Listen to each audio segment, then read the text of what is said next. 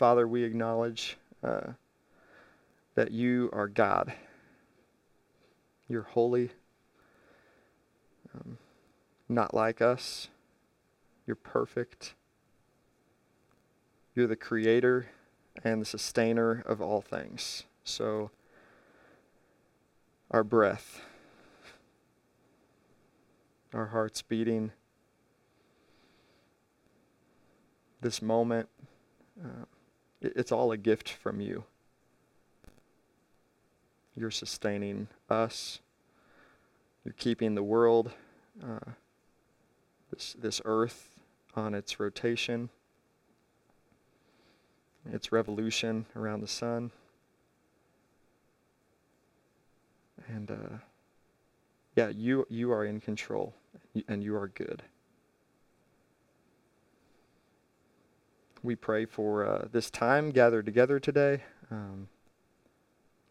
We ask that you would soften our hearts, help us to see you, Jesus, and to respond appropriately, and help us to take next steps as you lead us to.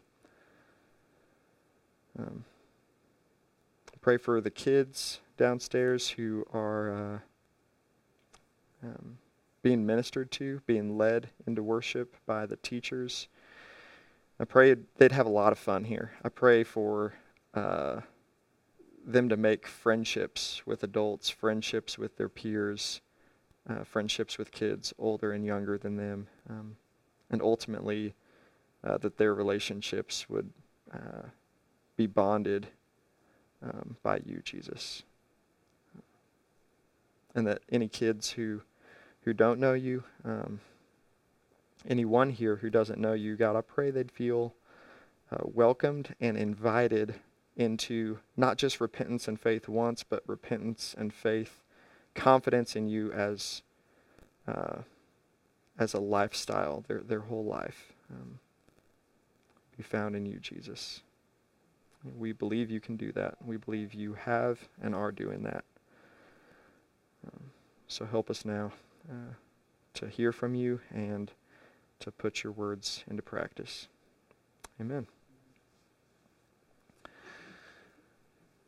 So we've been walking through Matthew's Gospel since the start of February, and I want to start just kind of with an overview, because it's one of those things, especially now that we're in the Sermon on the Mount, like it's easy to kind of forget chapter 1, chapter 2, chapter 3, chapter 4, because that was, months ago. And this single word of fulfillment, that single word is kind of a synopsis of Matthew's emphasis, that Jesus is the fulfillment of all of God's purposes. Jesus is the fulfillment of all of God's promises. So in chapter 1, Matthew started out, he thought an attention grabber was, hey, let's go through the genealogy from Abraham. It's like, that'll get their attention. And for a Jewish audience, it really would. Abraham was their father as Jews. And David was their king. And Matthew highlights Abraham and David, and then he highlights the exile, which is kind of where the Old Testament left off. And then he ends chapter 1 with Jesus the Messiah as God with us, the fulfillment of that promise. There will be a child, Emmanuel, God with us. So that's chapter 1 in a nutshell. Jesus is the fulfillment of God's promises to Abraham, to David, and even God's promise to restore his people out of exile. Chapter 2, you might be familiar with the story of the Magi coming to visit the Messiah child. But often it's easy to forget that Matthew tells the story of the Magi by weaving Old Testament scriptures throughout that have been fulfilled. So all the events surrounding the Magi, Matthew is pointing to Jesus is fulfilling what the Old Testament talked about. And then in chapter 3, you have John the Baptist appear on the scene, and Matthew introduces him by saying John the Baptist is a fulfillment of Scripture. In preparing the way for Jesus, John fulfills the Scripture, that there would be one that goes ahead of him to prepare the way before him. And then Jesus gets baptized by John, and we see this word fulfill again. Jesus said, I must be baptized to fulfill all righteousness. Chapter 4, Jesus in the desert, being tempted in the wilderness. And it kind of harkens back memories, especially in the Jewish mind, harkens back to Israel and Moses in the wilderness. And they were found not faithful in the wilderness. But Jesus was faithful in his wilderness temptation. And then the end of chapter 4, Matthew shows Jesus, the context of Jesus' ministry, and he quotes Isaiah. I mean, he just can't get over the fulfillment language of how Jesus is the fulfillment of this story, that the big story that God's been telling. So, if all that's true, and it is, but if Jesus is the point of all that God's done throughout history, and if all of the world, if all of creation exists for him, here's a huge application for all of us. We should expect to find our true and our lasting fulfillment in him. Which means, practically, you can change diapers to the glory of God. You can build spreadsheets and business systems in worship of Jesus. You can teach a classroom, if you're a teacher, or even on a Sunday morning, as if Jesus was your boss. He was the one giving your evaluation. Paul wrote in Colossians 3, whatever you do, as an electrician, as an engineer, as a student, do it all to the glory of God, because you know that it's Christ that you're serving.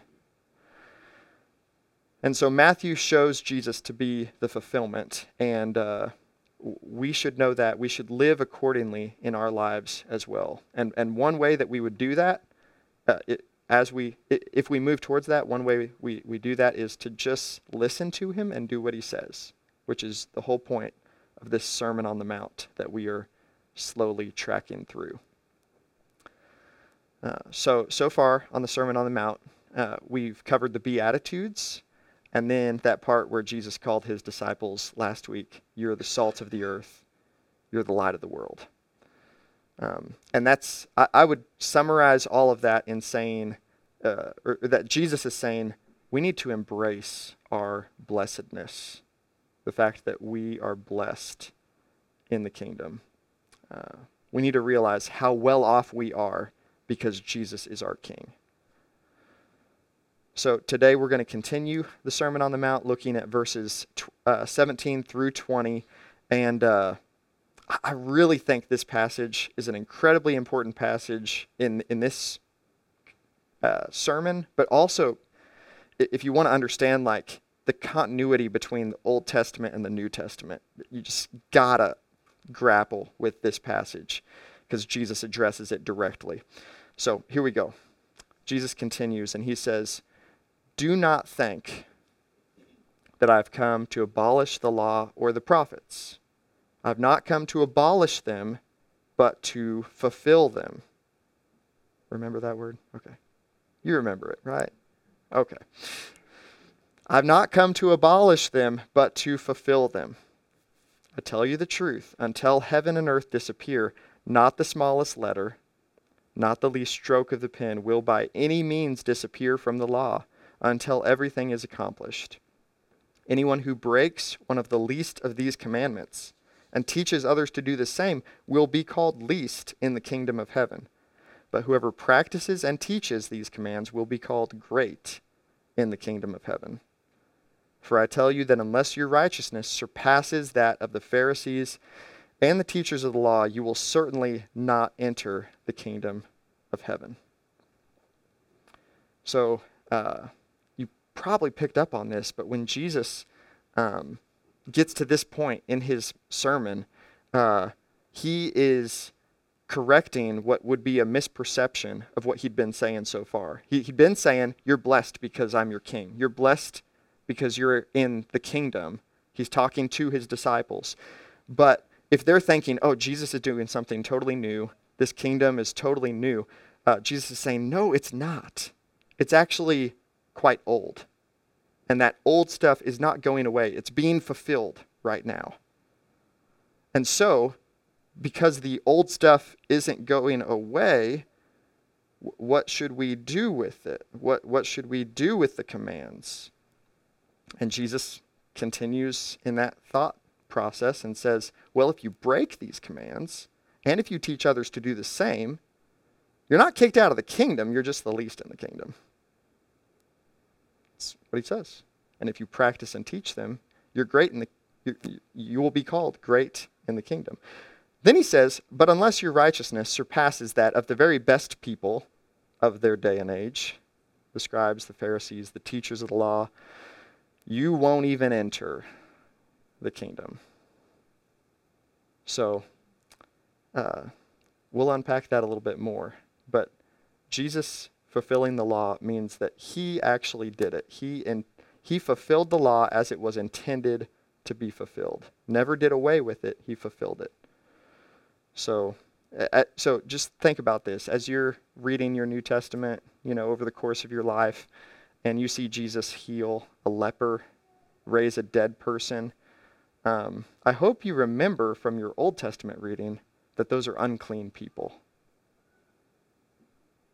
And Jesus is fulfilling the law. So he's not transgressing when he heals the leper, when he raises the dead.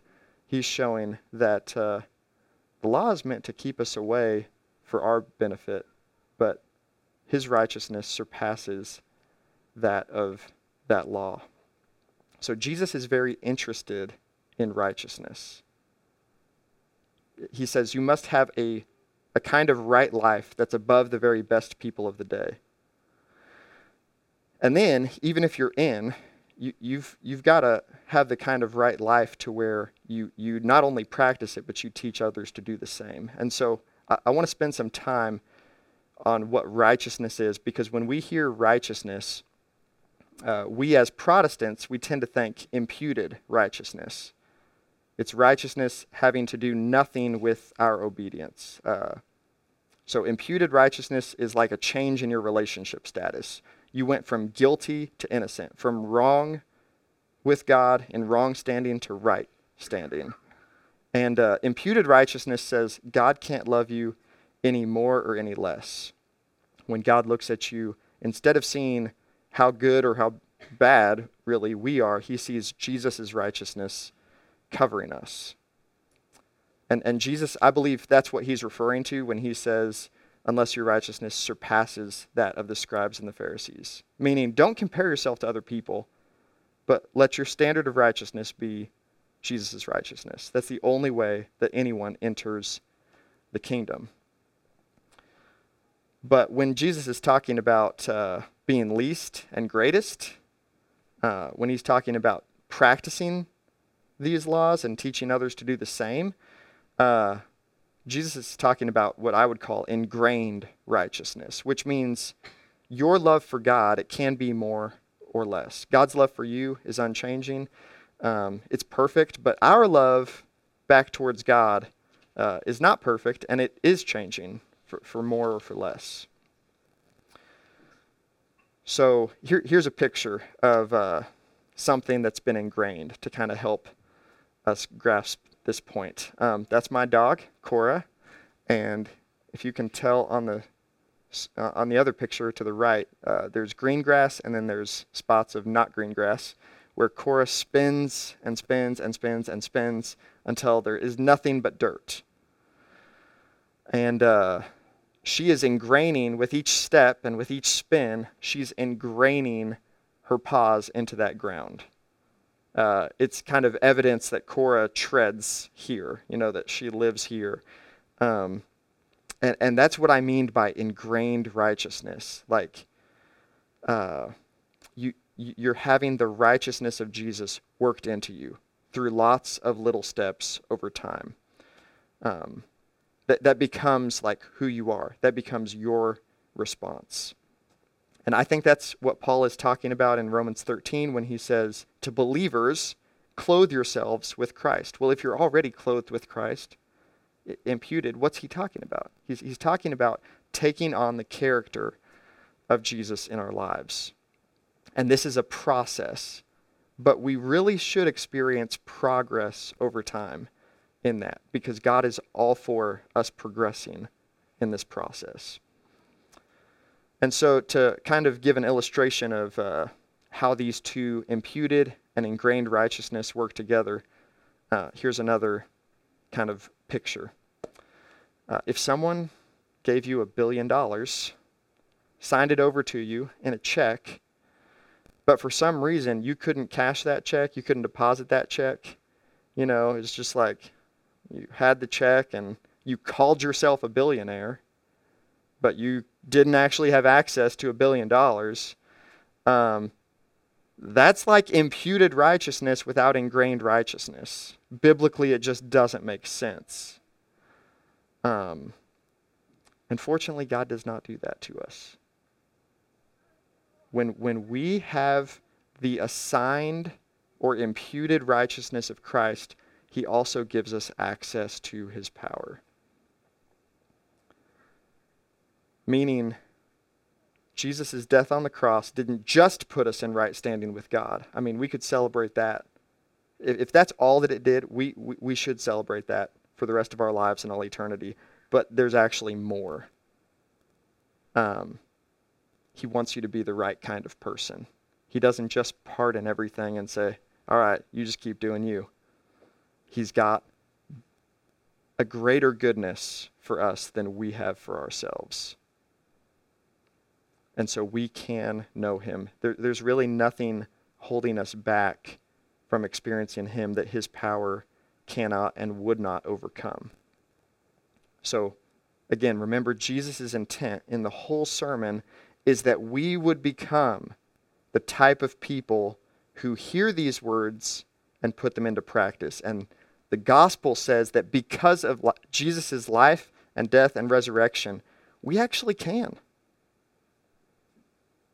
Death did not defeat him. That's the good news of Easter. And we actually can, over time and incrementally, live out of his power, his resurrection power. Paul says it's alive in us. That's the power that's available to us. And so if you're thinking, well, I don't think perfection is possible, I agree with you. It's not. We're not talking about perfection, but direction. Imputed righteousness is perfection that's Jesus's, that he assigns to us, but direction, man, that's available to us. We can choose the direction of our lives. And imputed righteousness, here's my point. Imputed righteousness leads to ingrained righteousness, biblically. We have to do something with it. And let's go back to the thing that he said about the Pharisees. Unless your righteousness exceeds that of the Pharisees, then you certainly won't enter the kingdom of heaven. And just put yourself in the position of his audience when they heard that. And if it helps you, like think of a pastor or like the most spiritual people that you know, just so you can like picture the Pharisees in that tier of, spiritual leadership or whatever, because they were the top dogs of spiritual leadership in that day. And then think, wait, if he said that they're not getting in, like that we have to be better than them, then who could get in? That's got to be what they're thinking. But then, wait. He also said that we could get in even if we break all these rules. The Pharisees don't break all these rules. And we'd still be in. How could our righteousness exceed it? It's because we have to understand imputed righteousness and ingrained righteousness. And Jesus is implying that it's possible, it's possible for us to not only be in, but to be in and be great. It's possible for us to do it. So again, imputed righteousness, it leads to ingrained righteousness. So one more illustration to try to make this clear and compelling. Because like we talked about before, Jesus' way, his kingdom, it really is the good life. Not the easy life, but the good life. Here's the other picture. These are pictures of Saddam Hussein's palaces. Just a few, actually. He had multiple palaces. that he lived in. I mean, it's hard to fathom the indoor swimming pools, the who knows how many bedrooms and all of that. But that's where he lived until this is where he lived in his last days, which I call that the messy spider hole, because it's really a shack with a spider hole out back for when, like someone who's going to come get him, he needs to go hide. Saddam Hussein literally had a whole kingdom, palaces where he could live in, but he was found living in a spider hole. And I believe you can live in the kingdom of God in a spider hole, but you don't have to. But let me be clear. When I say you can live in the kingdom of God in a spider hole, I'm saying you can take the gift that Jesus paid for, the gift of imputed righteousness, and kind of choose to live however you want. I honestly don't know what'll happen to you on Judgment Day. I'm just worried about you today, because it's not a good way to live. Why do that? Why choose to live that way? You don't have to. And you might think, gosh, it's just a lot of work, Ben, to learn how to live from Jesus. It's work to ingrain righteousness. Like, that takes a lot of spinning to ingrain my paws into that dirt and kind of make I don't know if Cora likes the dirt, but I sure don't like it. But ingrained righteousness takes work. And we're all going to work on something. I mean, we're all going to put in effort in our lives. It's just a matter of direction. What direction do you really want to live? And what the imputed righteousness of Christ should do to us is soften our hearts and say, Jesus, if you care about me that much, then even if it's hard, even if it doesn't make sense to me, I mean, Jesus is all for your questions if things don't make sense. And I want our community to be embracing of questions. So feel free. But just look at the evidence in the gospel of how much he cares for our well-being. And the imputed righteousness should lead to our commitment to ingrain his righteousness in our lives. And maybe you're here today and you're thinking, Ben, I've tried to do that whole Bible reading thing. I've tried this and that and these small groups, and I just feel like nothing's really worked. It's part of the process, honestly.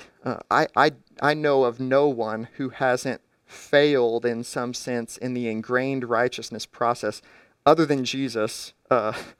He never failed. Everyone else has.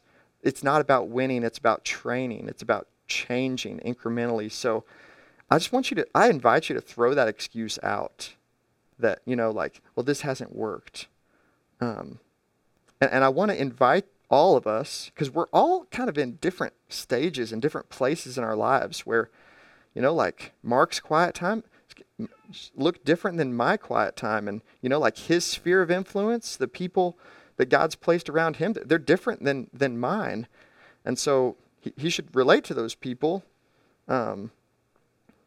differently than I relate to my people. Like we should be following the same Lord, but we have different contexts. So here's the question we can all ask. The real issue for all of us is, what do you know? Where are you now? Like, what do you know to do in your discipleship to Jesus? And I think that the part of the beauty of this church-wide challenge to me is like we can all move towards that. If you've not had a quiet time before, then you're like, well, I know I should be getting time alone with Jesus once a week. It would be progress for me. Or if you're at 5 days a week, shoot to 6 or 7. Or if you're at, like 5 minutes a day, say, well, maybe I could make room for 10 minutes a day. But it's really just about consistent training. And then the other piece of it is, who are you learning to ingrain Jesus' righteousness alongside of? Because none of this is meant to be done individually. So, who are you surrounding yourself with? Who are you encouraging? Because it's hard. it makes sense to, look at Jesus' life, death, and resurrection and say, yes, I should listen to him when he tells us how to live. He has something very important to say, but we all lose perspective. We all leak vision and perspective. And so I just want to encourage you, whatever it is that's keeping you from ingraining his righteousness into your life, don't ignore it. Deal with it and include other people. There's just too much at stake. Your life matters too much.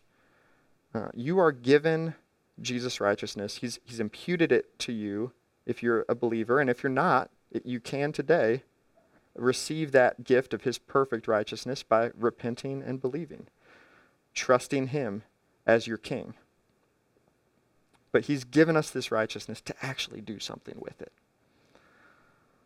So before we pray, I'm just going to read this passage one more time and let Jesus have the last word this morning. This is what he said. Do not think that I've come to abolish the law or the prophets. I've not come to abolish them, but to fulfill them. I tell you the truth, until heaven and earth disappear, not the smallest letter, not the least stroke of the pen will by any means disappear from the law until everything is accomplished. Anyone who breaks one of the least of these commandments and teaches others to do the same will be called least in the kingdom of heaven. Still in, but called least. Whoever practices and teaches these commands will be called great in the kingdom of heaven. For I tell you that unless your righteousness surpasses that of the Pharisees and the teachers of the law, you will certainly not enter the kingdom of heaven.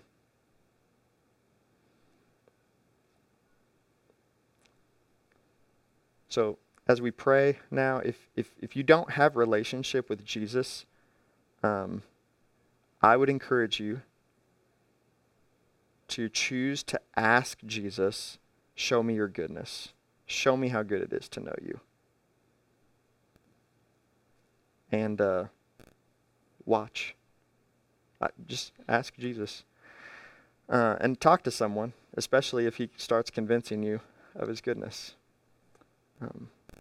And then as you pray, if you're in the kingdom, if you know you're standing, you've received this gift of imputed righteousness, resolve to not live in a dump, to not live in a messy spider hole, and ask for clear, specific ways to train to ingrain his righteousness in your life. So, some time to pray now.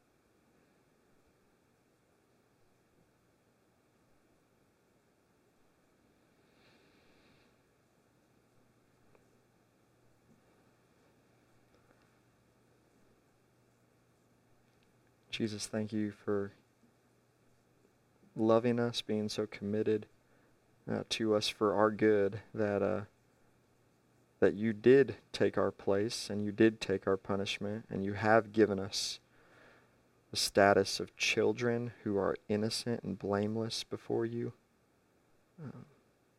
dearly loved, cherished.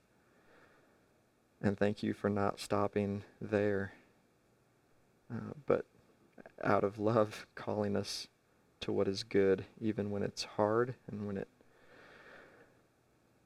feels bad. We pray that we would not obey you for the greatness that's promised, but we would see you as great and therefore obey you.